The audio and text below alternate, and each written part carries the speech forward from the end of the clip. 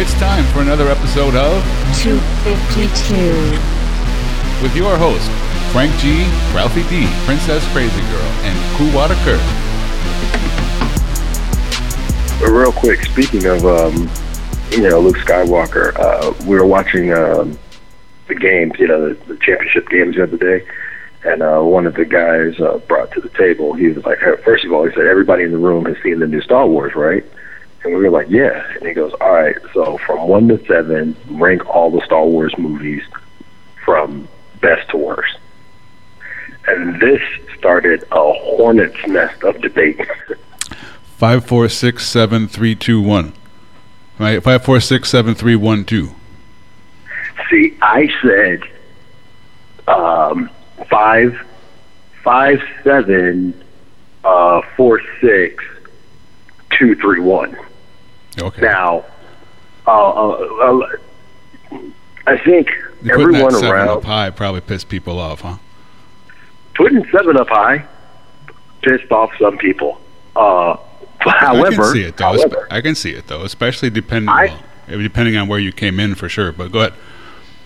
Well, I was saying that what 7 brought to me was that nostalgia that I felt watching 4.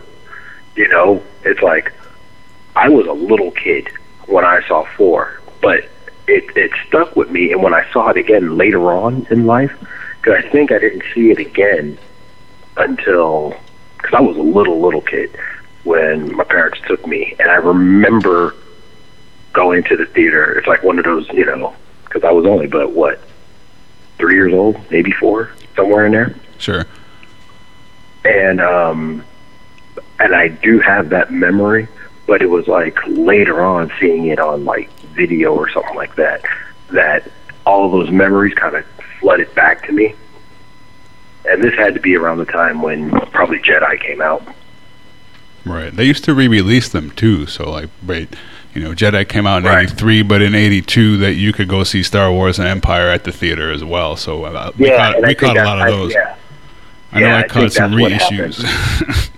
Yeah, I definitely think I was older. I think I was more like maybe around 8 or 9 years old watching it again. And I'm just saying that feeling that I got, I received it again at 41 when I watched that movie for the second time, Right. So you based your rankings. You based your rankings on emotion and feeling as opposed to the actual quality of the film. So that's what people are approaching it from a different way. So yeah, I could see that. I would probably amend mine so that that's way. why 1 is so low on my list, because I had so much vested into going to go see the Phantom Menace. I was in line and I did all that stuff, and I was so excited to see it. And you talk about us punching the fucking nuts, man. I just repeatedly punched in the nuts too. It's kind of like that scene in the Avengers when he was the Hulk smash, and he was like, "Go to sleep, go to sleep, go to sleep, go to sleep." That's how I felt when I watched the Phantom Menace. Just get repeatedly punched in the nuts. And I even rewatched it because I did even go back in and bought I bought all the films on DVD, the whole set. Sure. And I was watching it with the kids. And still, Phantom Menace. It still has that lingering yuck in my throat. That's the new title, The Lingering Yuck, Episode 1. Yeah, lingering yuck. And it's because of my feelings towards it, the way I felt back in '99, standing in line with all the fanboys and everything, and I had my girl with me. She didn't want to be there at all. Just stupid movie. Yeah. Yeah. And and you got to hear that the whole time while your dream is looking like just vomit on the screen, and you got your girl talking about, oh, that sucks. Why are we here?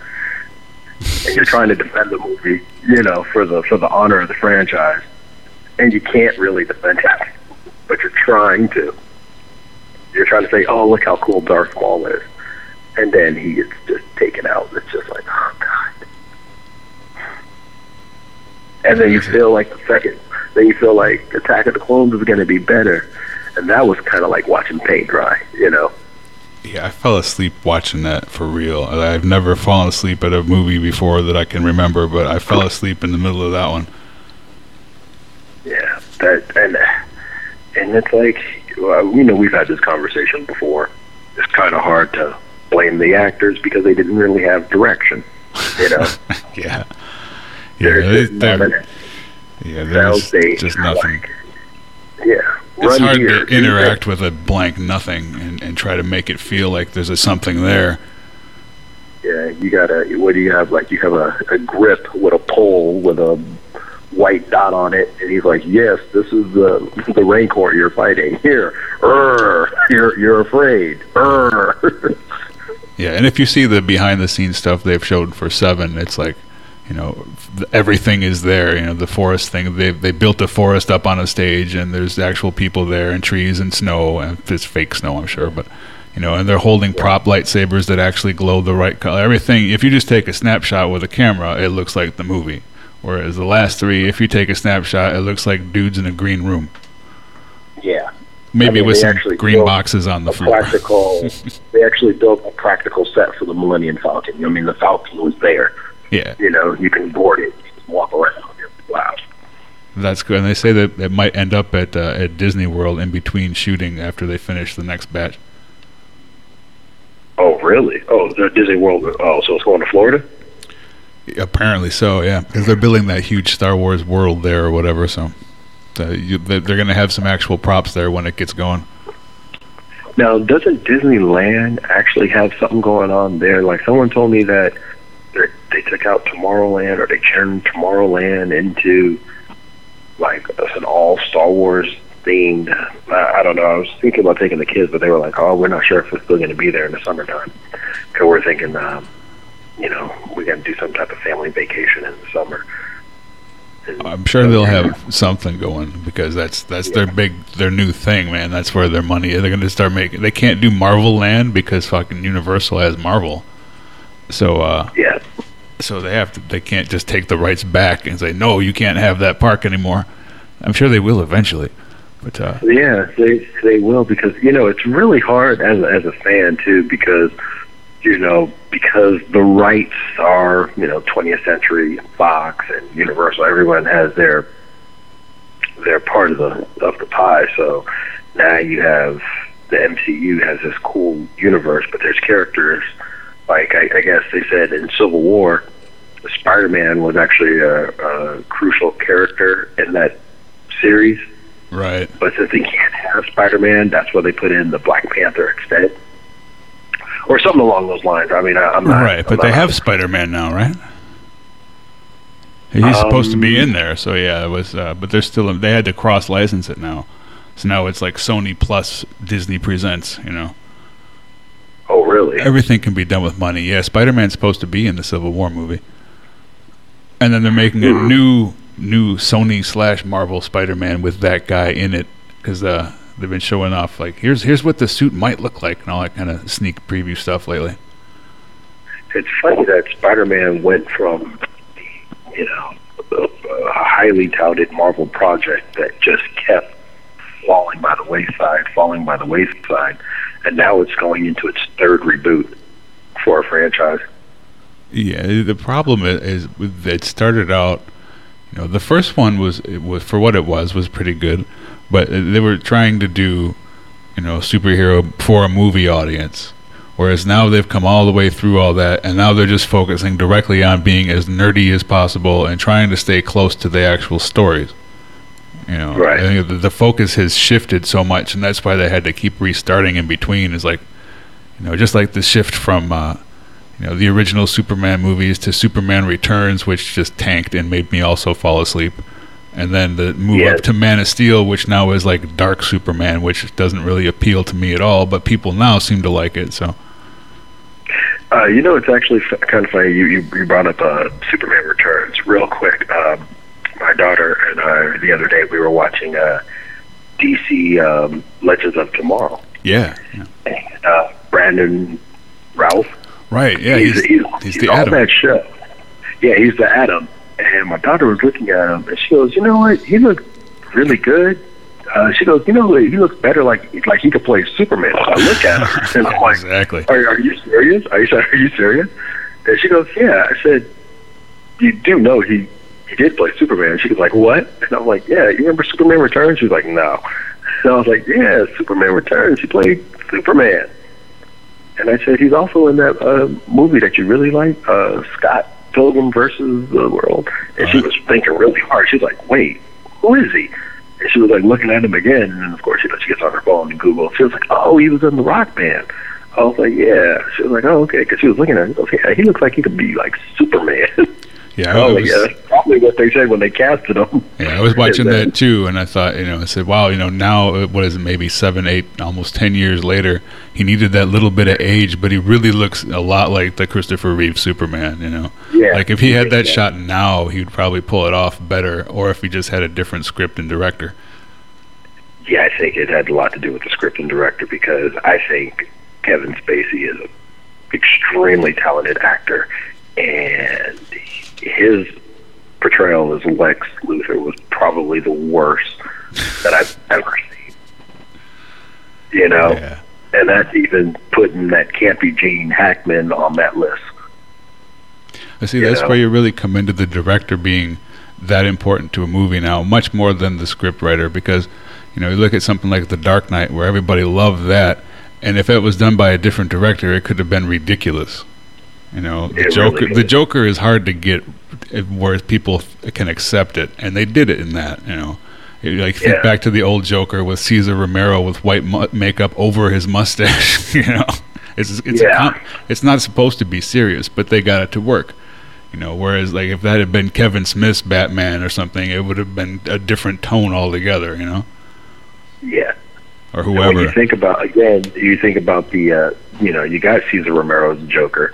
And then, of course, when Nicholson did his Joker, that changed the Joker. Like, people were like, "Oh, wow, the Joker's really scary now. He's really a bad guy," And even then, he still was. He did a little Cesar Romero-ish kind of thing in there too. When they were doing the Batman dance and fucking up the paintings and the stuff. That was wackiness. Yeah. He was throwing that in for sure. Gentlemen, let's broaden our minds. Lawrence.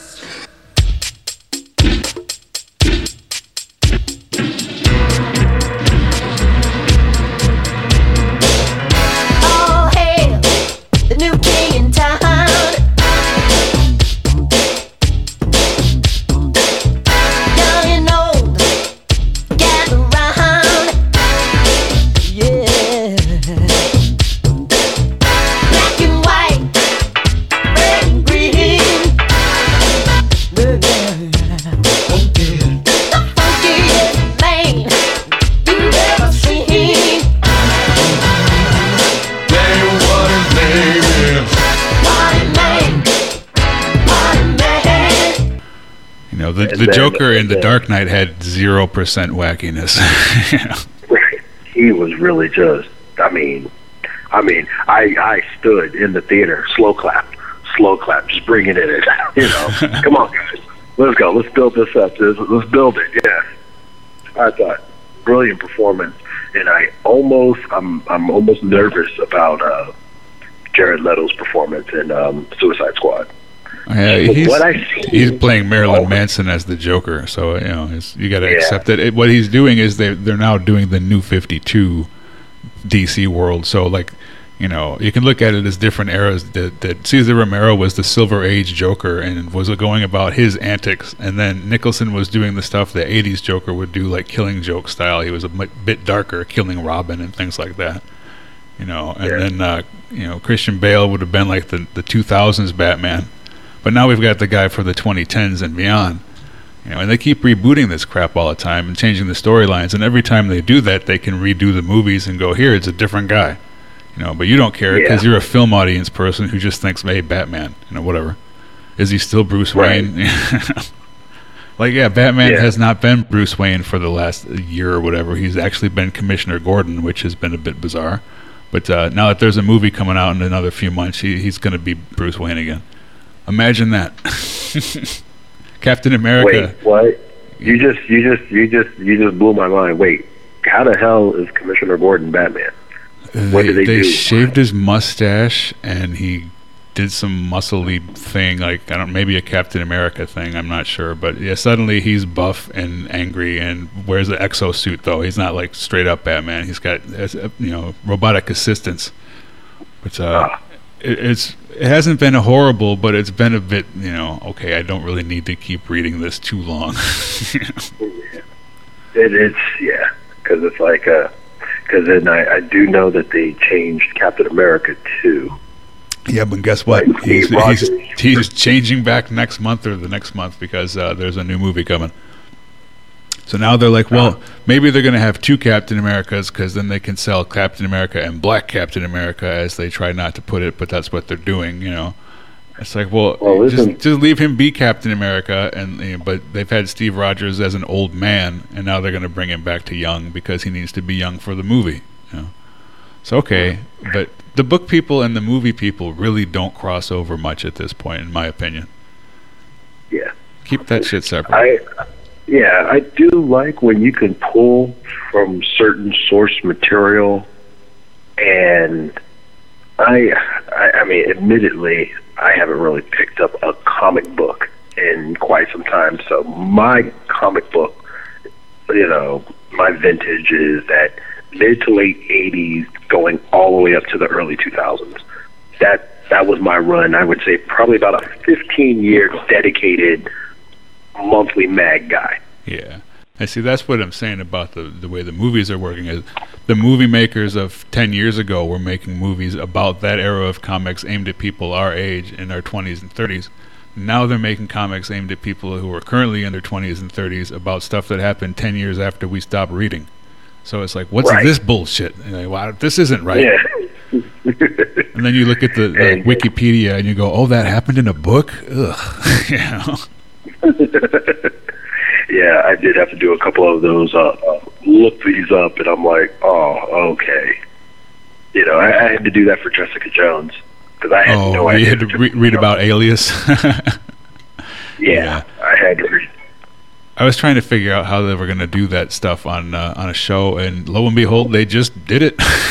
They just did it. Yeah, apparently, because I'm reading up on it, and it's like, it was for more of a mature audience of comic book readers, so they had a little more, I was like, oh, okay. So, yes, if I was into this mag, then I would have been really nervous about the show coming out, because I'm like, they're not going to hold up to that, because coming in from it the other way around, I'm like, man, they're fucking already in like episode 2, or whatever it was. I mean, this is like hardcore, I can get a little rough. You're like, yeah, go ahead, give it to me. I can take it. What? I was like, what?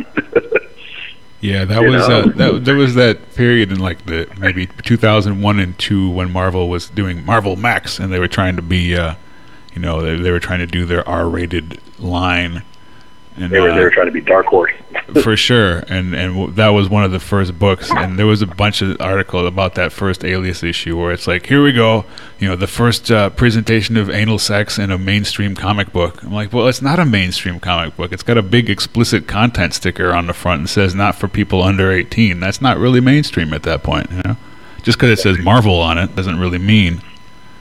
Yeah, but it definitely was I'm glad I didn't watch Jessica Jones with the kids first. Yeah. Definitely, I didn't know. I'm just like, okay, part of the Daredevil world or ish. I'm just reading the synopsis, and then lo and behold, I was like, I stuck with it. Ended up really enjoying it. I mean, it was a completely different tone from Daredevil. Right. Because that tone of Daredevil, I did like, and at first I kind of wasn't a fan of Daredevil not being in the red costume, but I got used to the cargo pants and black shirt so much towards the end when he did put on the Daredevil costume. I was almost like, I think I was fine with the cargo pants and then the black long sleeve shirt. I got used to it. I was like, that's cool, and I like the head mask, the full over, no eyelets, I'm blind, I don't need them. Yeah, really. I just got a message from Ralph here. He's like, I can't get the thing to work. Let me try and call him. Oh, okay. He's having Ralph-based technical difficulties, Those happen. The funny thing is... Like, hook a 9-volt up to it, dude. Come on. I was going to tell him, man, you might as well just stay here, since you always have issues. You might as well just stay here and call them here. So I got Wi-Fi and shit, it's just hang out here, yeah. I was like, seriously, like, he literally just left after our workout, and I was just like, I was just waiting for 6 o'clock to roll around. But that's okay. He'll get in at the very end after we're done talking about stuff. That works. Yeah. It'd be the Coo Wada Curt show. That's cool. Got to get one of those in there. It would be nice. So, switching gears yet again, going back to, like I said, the group discussion that we had about Star Wars. This thing really started to take a life of its own, and we were really getting into it. And it got to a point where it was so bad that Ralph's, I want to say 22-year-old daughter, she kind of closed the sliding glass door because we were nerding out so hard. She closed the door so she wouldn't have to hear the conversation anymore. That's what we all, because it really got to it almost looked like we were in Parliament, how much of a heated debate we were getting into. Parliament in England or Parliament with George Clinton, or both? Both. Actually, it was more like when the Chinese delegation are in. Do you ever see when they start actually fist fighting when they're having their political debates, and if they don't like what you're saying, they just haul off and hit the other person. So what up? Hey there. What up, man? I was just telling Frank about how your cousin really felt that The Phantom Menace was really the best Star Wars. Yeah, that was a hilarious conversation. Oh my God. Yeah, so The Phantom Menace being my cousin's favorite. I mean, how old is your cousin? He's 40. 1 year younger than me. Oh shit! Okay. Yeah, he's 41 years old. I say my 25-year-old cousin, I could understand that if she was like 8 when it came out. But yeah, if you were 25, that's a bit odd. Well, he said that he just recently rewatched all of them, and I believe he actually said number 2 was his favorite, and number 1 was just as good. But this is a person who is attracted to the effects. If your main thing is watching lightsaber battles and special effects, that could be the case. But Frank, then the man said the worst one out of the series was number 4. I say there's people that hate number 4 because it looks stupid, it's old, and it has a weak lightsaber battle. And like, you know what? Fuck you. Yeah, I'm saying. Yeah, no, 4. If it wasn't for 4, you would not have the global phenomenon that it was. I mean, get out of here. Stop it. Yeah, exactly. Right. I think that's an age thing. Like, if you're 18 now, you go, look at this stupid crap, and then some of the special editions didn't really help as much as make it look more stupid to a modern audience, because now it looks like a stupid old movie with stupid middle-aged CG. Yeah. Didn't quite translate that well when I mean George Lucas, he should have just left them alone, and not even in '99 done those special editions. I wasn't. Yeah. I don't want to be that person, but I didn't like it when he tinkered with them, and it was. I actually didn't mind it as much. It wasn't, to me. It wasn't. It didn't distract so much from there was only the one scene with Jabba the Hutt. It's off-putting. Yeah. Looked like a dude from a Nintendo 64 game. It just wasn't even that good. But other than that, all the other editions, it really didn't take away from A New Hope for me, per se. And even in the other ones, like, okay, yeah, they added some scenery, they added some fireworks, special effects that I kind of don't remember, but whatever. Maybe they were in it, maybe it wasn't. I don't know. They took out the fucking Ewok song, which was the ending of the saga for our entire generation of kids. Right. People are like, yeah, fuck that Ewok song. I'm like, no, fuck that, because that was like, that's how it ended for us in 1983, man. Yeah.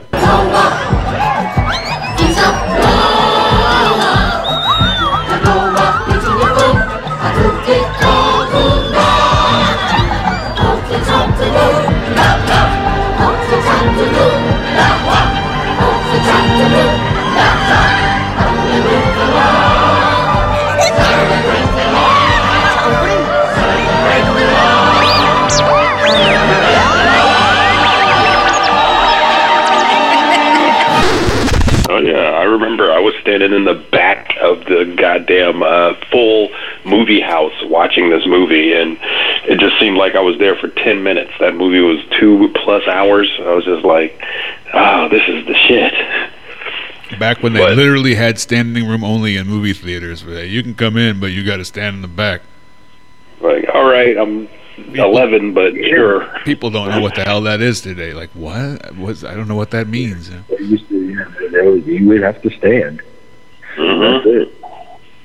Sit down in the aisleway. I know. Yeah, they allowed that too. You could sit in the aisle. You could stand up. You could smoke cigarettes in them back then, shit. Yeah. So now you can drink booze, but no cigarettes. The way times have changed. Oh, goddamn. So, in Belgium, in a movie theater, you can get a glass of beer. And I'm not talking about a paper cup. I'm talking about a fucking glass of beer. I'm fucking going. That's it. I'm going. Oh, you digging the most, man. What they call a Big Mac? Well, Big Mac's a Big Mac, but they call it Le Big Mac. Oh, shit. What do they call a Whopper? I don't know. I didn't go to Burger King. I didn't go to Burger King. And we could go on for the next 2 hours and finish the damn movie, but yeah. I feel like if you want to go line for line, I can go line for line with you. For sure. Still holds up too. Love that fucking movie, man. I regret to say that I have not seen The Hateful Eight yet. I do want to, but I just haven't seen it. And it I think with I want to say with Inglourious Bastards and Django, that it took me a while before I saw those two. I mean, I didn't run directly out to the theater. Django. Wasn't that movie called DJ Ango, and it was about like New York youth in the 1980s? Yeah, I think so. Django. Django. Yeah. I tell you what, I really liked the 8. 3 hours went by pretty fast because the story was very it enraptured you, but for me, not enough N-words. I mean, I don't think there were enough. And that's just me. I said that movie actually exceeded the Eazy-E meter of most N-words per minute, I think, as far as that goes. Like, wow. And they weren't, it's not like we go, well, Eazy-E, he's allowed to do that. Well, these weren't all coming from Eazy-E. I said, man, I don't think I can go. Like, I watched the leaked thing that came around there. I said, I don't think I could have sat in a movie theater full of people and watched that for 3 hours, dude. Because You know what? At first, it was a little off-putting, like the first 8 of them, and then after that, it was just a word. It lost its meaning. It really did. Which is what it should do for real. It just literally just became a word, and that was it. And with those, I say, you have to give up for it was supposed to be 18 right, or early 1900s. It was a long ass time ago when that absolutely would have been the term of the day. Yeah. For sure. It's almost like not having it would have made it seem a bit fake. But but yeah, they give him a lot of shit for that. But I'm like, well, if he was doing a movie, in that situation and it wasn't there, it would seem like he purposely avoided it because people told him not to say it. And it's whatever. Yep. I think more, almost, I won't say more because I'm the white guy here, but equally offensive was the amount of times like someone punched the woman in the face or, whatever the fuck. I know. That was more, shocking than the N-words to me. Times Jennifer Jason Leigh took a straight shot to the jaw. Holy shit. I mean, I'm all about domestic violence and, misogyny in movies, but Jesus Christ, that was crazy. And the thing was at the beginning, wait, hold on. Oh, what do you mean by you're all about domestic violence and misogyny? Let's elaborate on that for let's elaborate on that for a tick. Hey, I mean, that was a mighty bold statement. What do you mean by that? If you gotta stab a bitch, bite her, or do what you gotta do to get your point across, you gotta do that. And for Quentin to make it seem like, hey, this chick did some bad shit, she was on his last nerve, he was putting her in her place, breaking it down, but her spirit was still unbroken. She was still the same. So, Well, and here's the thing about that, too, he hasn't seen it yet, so without giving it all away, at the beginning, when they're doing things like that, you're like, oh, whoa, holy crap, I can't believe, And by the end, you're like, yeah, get that bitch, Say it. Yeah, exactly. Okay. All about it. So you both are all no, about it's just not at all. But the way the movie manipulates, I could just hear our numbers dropping. How do you get negative from negative? Yeah, no, it's just that's sort of the brilliance of the way he does his thing. Is like by the end of things, after a few hours, you can see how your perspective can completely shift from where you were to where you are in the blink of an eye. You take Pulp Fiction, for instance. I mean, every time I watch it, I get upset that Vincent dies. I'm not supposed to like Vincent. Right. Vincent is a horrible human being. And Jules, to that effect, Jules is too. I heard a quote from Quentin, and I'm paraphrasing here, but he says sometimes he looks around his house and at all the things, and he goes, I can't believe my imagination got me all of this. Because he's only done, 6, 7 movies? 8. 8 movies, yeah. 8 movies total? Not counting the writing on what? It doesn't count True Romance or Natural Born Killers. Natural Born Killers. And then he did that little smidgen of, 4 Rooms? Yeah, that doesn't count either. And Kill Bill counts as 1 movie. Yeah. Kill Bill was 2 movies. This was one really long-ass fucking movie. 2 different tones, but 1 movie. It's still supposed to come out on 1 disc eventually when he gets around to it, but, he's got shit to do. I just think that, and I have definitely been a fan, and it's just like, he does, for the most part, original movies. Yes. More so than any other director out there. Now, he takes a lot of parts of older movies and brings them to the modern world too. So like a lot of people say he rips off everything. I'm like, well, but he's like sampling. He's taking bits of this and bits of that, and he's making a new thing for people who have never seen any of that. It's just like when people brought James Brown and George Clinton to us. He's bringing westerns and 70s cop and blaxploitation movies and stuff to people who have never even heard of that stuff. And French films and all kinds of other foreign European shit we've never even thought about seeing. Yeah, all film student shit. Basically. So he's not a hack. He's just an artist of a different type than they're used to. Mm-hmm. Just like with the music, people like, well, is the Beastie Boys' Paul's Boutique a piece of crap because it samples a million things, or is it fucking amazing because it samples a million things? Yeah, exactly. And I remember saying this before that I bought Paul's Boutique thinking it was going to be License to Ill Part 2.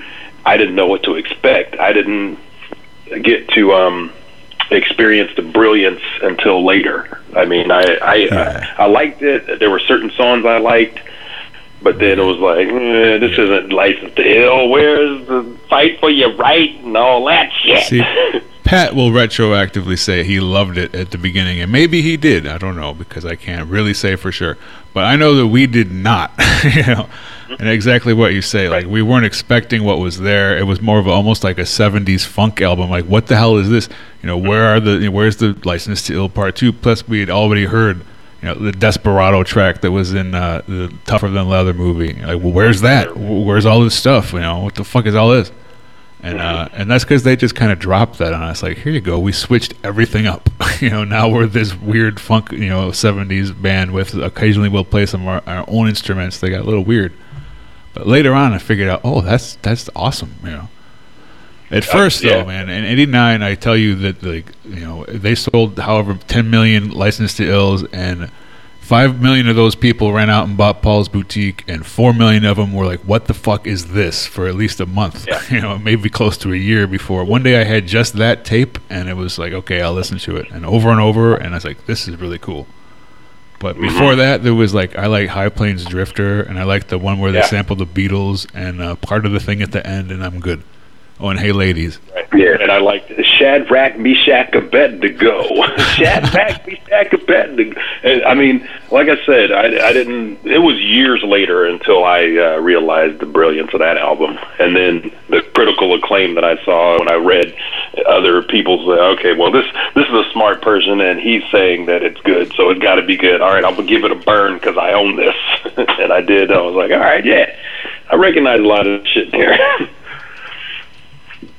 Good stuff. How many times can you say that happened where something came out and you didn't appreciate it that first run and it took quite some time? Because I know there's been movies that we talked about that they came out and this is like, it wasn't that funny the first time you watched it, but then after a while you were able to appreciate the humor and what they were doing, and it's like, you know what, that was a really fucking funny movie, or that was really good, First example for me is Friday. The first time I saw Friday at that showing when you were working at the movie theater, I believe, and the aisles were being torn. I was like, this shit is not funny. And then I had to watch it twice before I was like, okay, all right, this is funny. But first burn, I was like, this is no good. Now, here's a question. This might be a generational thing. How do you guys feel about Napoleon Dynamite? There you got another one. That was one that a lot of people were like, oh, this movie's so funny. It's so great. I watched it, and I was like, this is stupid. I didn't get it. I was like, and again, I think for me, when I saw it, it was so built up that I was like, this is not good. Yeah, that's my exact experience right there. So many people said that. Then watching it, and then watching it a couple of times over, and then just been able to relax and just enjoy the film. Then it was like, I still wouldn't put it up there with the greatest, but I do see where people were saying, oh, this was, because it was like a slow comedy. I mean, it was slow moving. Oh, sure. I didn't hate the movie. I just didn't see it as a comedy. I kept waiting for the humorous, hilarious part that everybody was talking about. And the very last scene, I this is funny. And then it was over. I'm like, well, fuck. First of all, it's hard to disassociate the fact that Napoleon Dynamite is fucking nerves. I'm like, okay, this is all I can see. Yeah, no doubt. Holy shit, that is a nail on the head right there. I think that tainted my viewing right from I'm like, I lived part of this, and I don't need to really re-see any of it. It sucks. I know that guy. He was annoying back then. And then the actor himself was just typecast. I mean, no matter what you do, dude, you're Napoleon Dynamite after that one. Yeah. You and brother. Yeah. I kind of changed his career.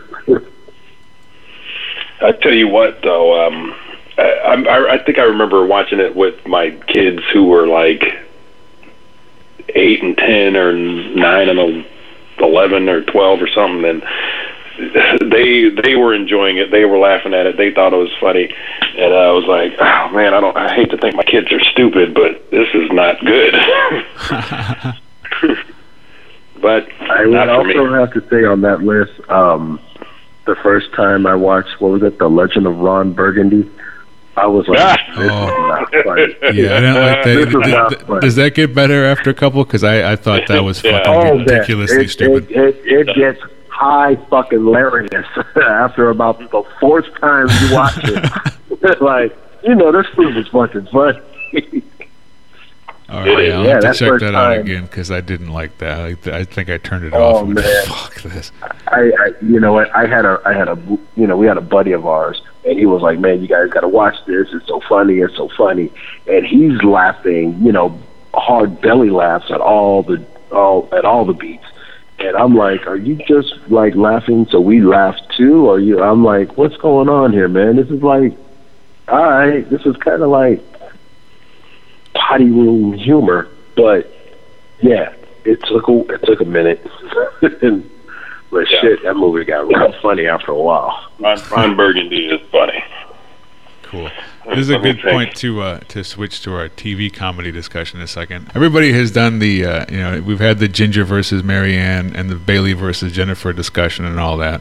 And you can go through a list of dozens of those, which of these two, is it Marsha Brady or the Lori Partridge, so on and so forth.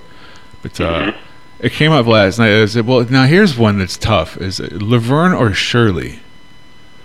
Ooh. Shirley.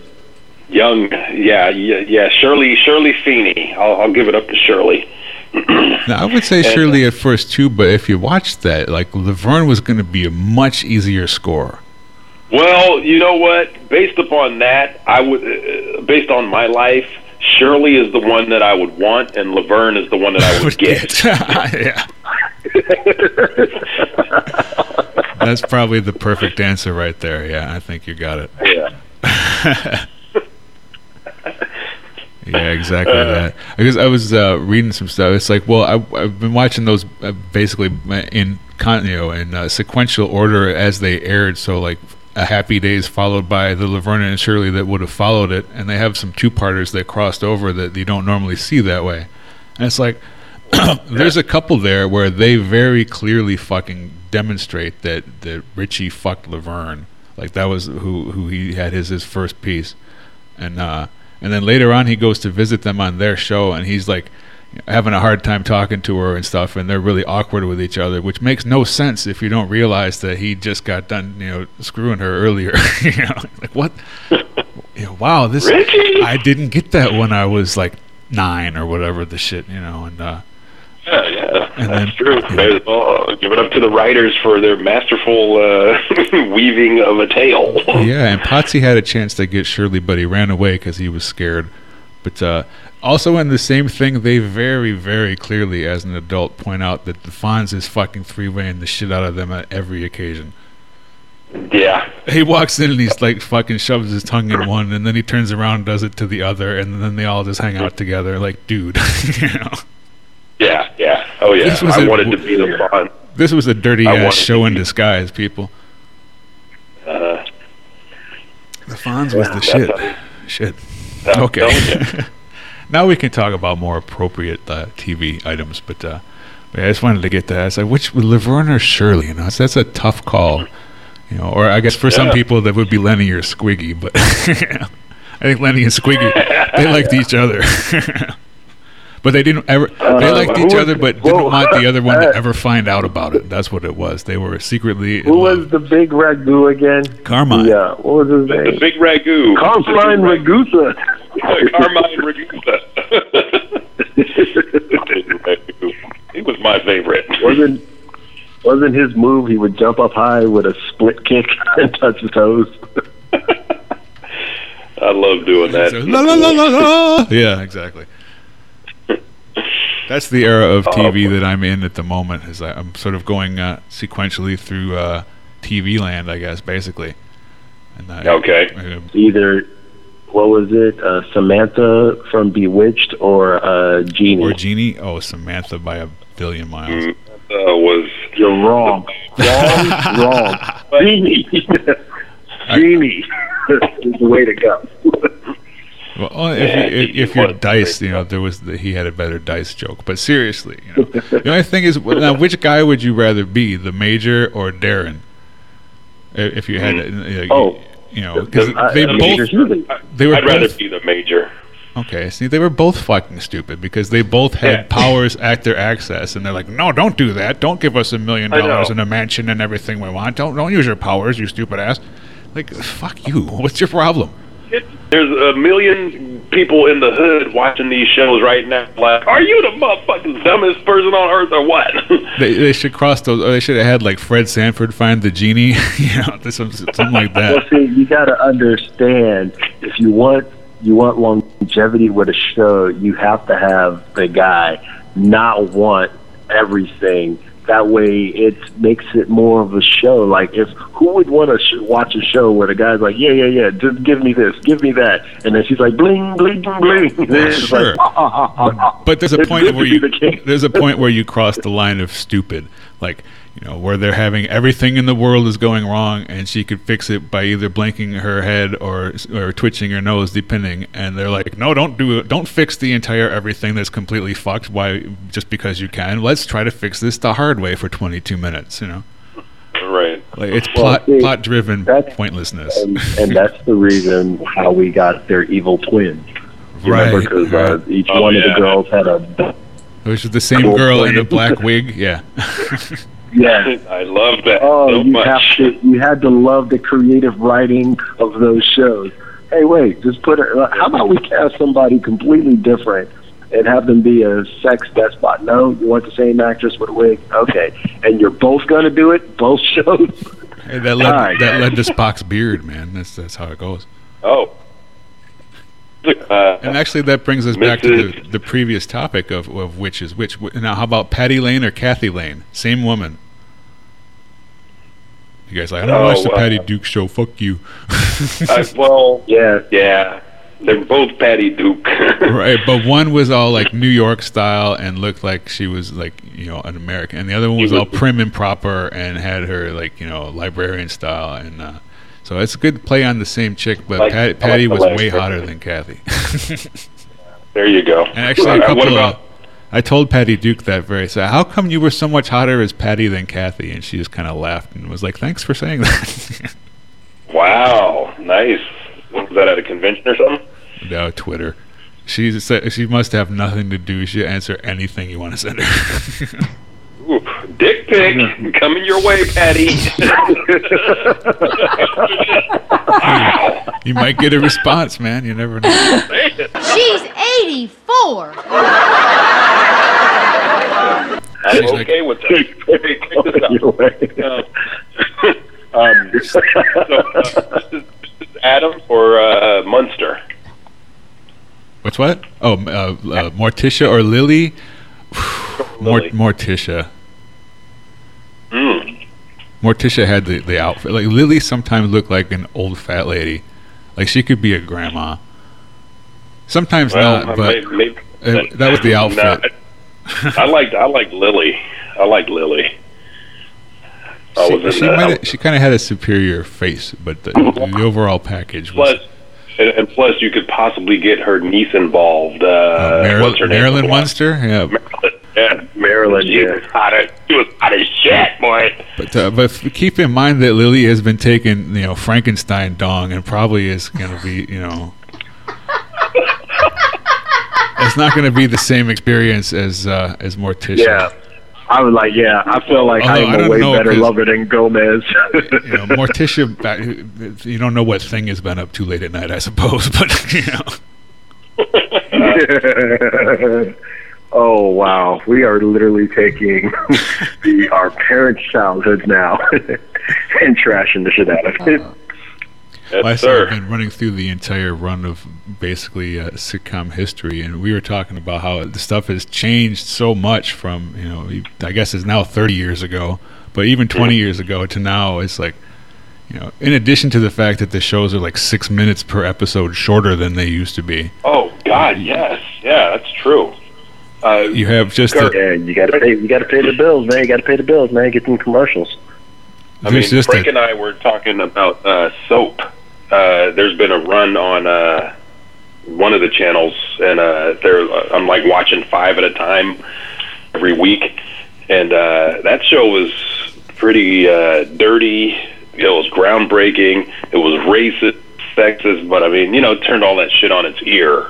but it wasn't being those things. I was making fun of those things, but I mean, still, it was. Man, they pushed the envelope on the show. It's still. The biggest envelope push is how the butler became the lieutenant governor. Exactly. That was crazy. That was how we kind of started the conversation, because I said people need to give more respect to Benson, because Benson was cool, man. He started out as the butler, basically, and then his character shifted all the way to being the governor of the fucking state. I'm saying. Because he wasn't taking any shit that first season. He's like, get your own food, fuck you, pretty much, And he wasn't putting up with that bullshit. The doorbell would ring. He'd be standing there with the family, and then they'd look at him. He'd look at them. He'd be like, "You want me to get that?" Exactly. Butler outfit. It's like, yes, motherfucker. Yes. You want. People forget, but that I guess I'll get it. Out of all those people, that was the character and the actor that was strong enough to break off into their own 6 or 7 season show, and that was a pretty extreme cast of people. So, and I watched that show too. Hell yeah, I did too, all the way to the end even through all the stupid. Yeah. God damn, I hated the governor. You hated the governor was. Yeah, the governor. Wasn't the daughter? The daughter, I want to say she was the sister of the girl with growing what pains. did she have? She was an anorexic girl, right? Oh yeah, she was, but that's because she was hanging out with Curt Cameron all day, and he was probably quoting Bible verses at her, and she didn't really want to eat after that. I heard that. There was the. I mean, that's the story that Curt Cameron becoming a Bible thumper is what killed that show. Well, do you remember they moved in a babysitter and we're like, dude, that babysitter was like the Playmate last year, and we might be able to see her boobs. And then he caught on to that, and then because people our age wanted to see her boobs, he got her booted. And then he got her fired from the show. And then he married that other chick. Yeah, who was really hot, but she apparently was a Bible thumper too. That's She wasn't. So they had some. They had some really hot, great sex through a sheet, so I'm sure it was great. Like in the Naked Gun body size condom things. Yeah. Oh boy! So did we already talk about Abe Vigoda? Did I miss that? No, we waited for Abe. Yeah.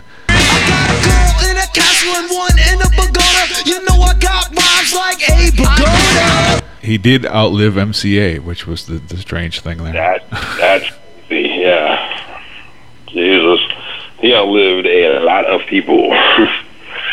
Now, who's the new? Vigoda played Sean Barney Miller, right? Yeah. Yeah, that was the last serious thing he did, and that was like 35 years ago. But people still know him because he was 94 years old. It was always this person died, but Abe Vigoda still fucking lives. That's been our thing forever. Now I guess it's going to have to be Keith Richards or Charlie Sheen. It's and also Betty White. I don't jinx Betty. Betty White's not long for this world. She's like 94, 95, also, but she had a solid 75-year run in show business. That's pretty good. I know. She was hot. I want to say on Facebook, somebody had posted some pictures of Betty White when she was like 19, 20 years old, and they were like, "Get the fuck out of here! That's not her. There's no way." They're like, "That was Betty White back in the day." All you've known is Betty White being old, and Betty White was young. 25. Yeah, Betty White. I want to say, I think since the Golden Girls, what I've noticed Betty White. Yeah, I think that's the Golden Girls. Maybe what was she on before that? Mary Tyler Moore. Mary Tyler Moore. Yeah. Who also is still alive and functioning. She's Mary Tyler Moore she's still on there. The Dick Van Dyke Show was the hottest chick. Oh my god. She would there would be a scene where she'd have to do a dance, and I was like, "Hey," I'm watching Dick Van Dyke. And it was scandalous at the time. They had to argue and fight for her to be able to wear pants as opposed to dresses, and she was much hotter for having the pants on versus the dresses. That's just how it goes. But that was a TV thing, like, because they were still sleeping in separate beds, you know. Having a woman in pants on TV in 1962 was considered not cool. Imagine all that. Just a real geek alert. What was the first TV sitcom that did have parents share the same bed? That was Flintstones. Flintstones? Yeah, well, they had separate beds on the Flintstones, didn't they? I think it's Brady Bunch, because they were definitely together, and that was pretty early. All right, what's the Brady Bunch? Oh, you don't know the No. Dude asked a question, doesn't have the answer. This guy. I'll bet that's I'm on my phone right. Oh, shit, I was wrong. We already talked about it. The first couple to share the bed were Darren and Samantha. Oh, wow. And there was somebody else that apparently did it in 1947 on a show that didn't last very long. Okay, shit. I thought it was going to be something like something like the Munsters or something, you know. Well, there was the show in 1947, and then Bewitched, and then the Munsters, and then the Brady Bunch. Mm-hmm. Okay. So all right, all those shows you liked. They fell in order. Now, what was the first one to have a toilet? Married with Children. Oh, that was Family. There you go. That was number 1 and 2 right there. You got it. See, Archie was the first one to flush, but the first one that ever had one that you could see was Leave It to Beaver, because they used to go in their bathroom a lot. Hey. Oh yeah, that's right. I remember Ralphie was a big Leave It to Beaver fan. I never was into the Beav. Ralph is a big fan of Beaver to this day. Yeah, I mean, it was weird. It was weird growing up in our neighborhood to have a young black guy that into Leave It to Beaver. It just seemed. Don't act like it was weird. He was the only dude. He was the only dude, and it was very weird. That's because he would sometimes forget. Like when he would hang out with us and watch Leave It to Beaver and stuff, and then he'd hang out with you and forget he was supposed to switch to Good Times and like act like he was all hard, you know. Hey, no man, I watched Beav way back in the day because my older brother watched it, and it was on channel. We had 3 channels, man, 4 channels. Yep. On channel 40, yeah, or then 50. So I'm watching Beef. We were not watching the Beef. And then it's one thing. I was like, all right, man. I'm trying to be a good friend, so I'd watch a couple episodes, and I'm like, I don't get it. I'd be like, yeah, this is good. That's still the stuff I watch now. As I'll watch old ass 50s through 90s sitcoms and ignore crap that's new because the new stuff is like whatever. But right. But I'll watch all the old stuff, and you can see the progression through history, like we were saying, as far as content goes. But just like the what they were trying to put across, even in the beginning versus later. It was much more literally they were trying almost like stage comedies at first, like I Love Lucy and shit. It was a stage comedy. They were doing it live in front of people on a 1-room set, pretty much. Right. The Honeymooners, same thing. Another show that I have great reverence for. Yeah. Speaking of domestic violence, right? Yeah. I know. Yeah. There you go. Every episode. Yeah. Like I remember they having T-shirts of that in like '86 when there was a big Honeymooners comeback, and you can't wear that to school now. Yeah. There's no way. To the Moon, Alice? Yeah. That's terrible. Well, hey, remember that show Get a Life? Sure. Was that the one with Chris Elliott? Yeah. Yeah. What was the thing? Wasn't there a thing where he would like die at the end of the show, or somebody every show would die, or something crazy? I can't quite remember. I just remember really liking that show and it going away quickly. Oh, see, I really disliked him, and I don't know why, but I just like hated that guy, so I didn't really watch that show. It's my first drive-by. That's a classic CB4 line. Oh yeah, he was good in that. In CB4, he's like, "It's my first drive-by." CB4. If you really want, If you really want to hate him, watch Cabin Boy. I'll laugh watching Cabin Boy. It is not good though, and you got to say Chris Elliott's best performance in Something About Mary. Oh well, yeah, there you go. That's his best. True that. His stuff is right up there on the level with Ernest Goes to Camp and the other Ernest films. As far as I can watch this for like 10 minutes and I'm good. You dumb. Like once you get the general concept of an Ernest film, you really don't need to see the trilogy or whatever there is, you know. Probably like a coin. I mean, to be honest, once you saw one of the commercials for yogurt or milk or whatever in the 80s and got the, hey Vern, and you were good. It was 30 seconds. That was the character. We did not need 6 hours of film about him. He was the pitch man for John L. Sullivan. Yep, yeah, he did that too. Come on down to John L. Sullivan, Vern. Get yourself a goddamn automobile. Man, hey, he extended quite the career from that. Now, there's not that many. All right, going back from being like a commercial pitch man to taking that character and crossing over to the movies, how often is that done? You know? Zero. I would have loved to have seen the Fred Rated movie. Right. Yeah, that was waiting to happen, man. But if the chain had tanked so badly, but whoever saw a fucking, we've said this before, but anybody ever see a Federated store? Hell no. I never saw a store. No. So they were in like one San Francisco neighborhood or something. I don't know where those stores were, but they went away before he could become more famous. Yeah. And then he became the Hollywood Squares guy, you know. Right, that's true. Shadow Stevens, radio DJ, L.A., I believe. And we were like, who the fuck is this guy? Hey, that's Fred Rated, dude. Give me Paul from the Diamond Store in the lower right square, yeah. No, I remember when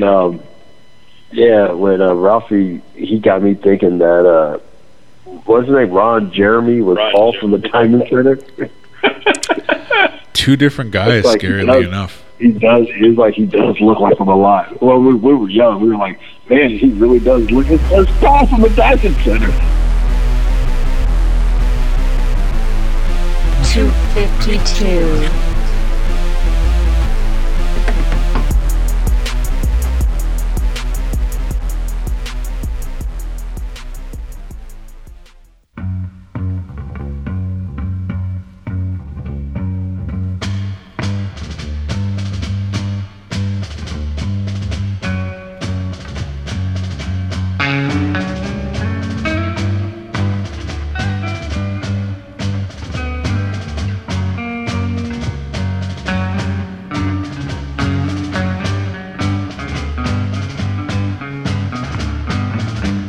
One pill makes you larger and one pill makes you small, and the ones that mother gives you don't do anything at all. Go ask Alice when she's 10 feet tall.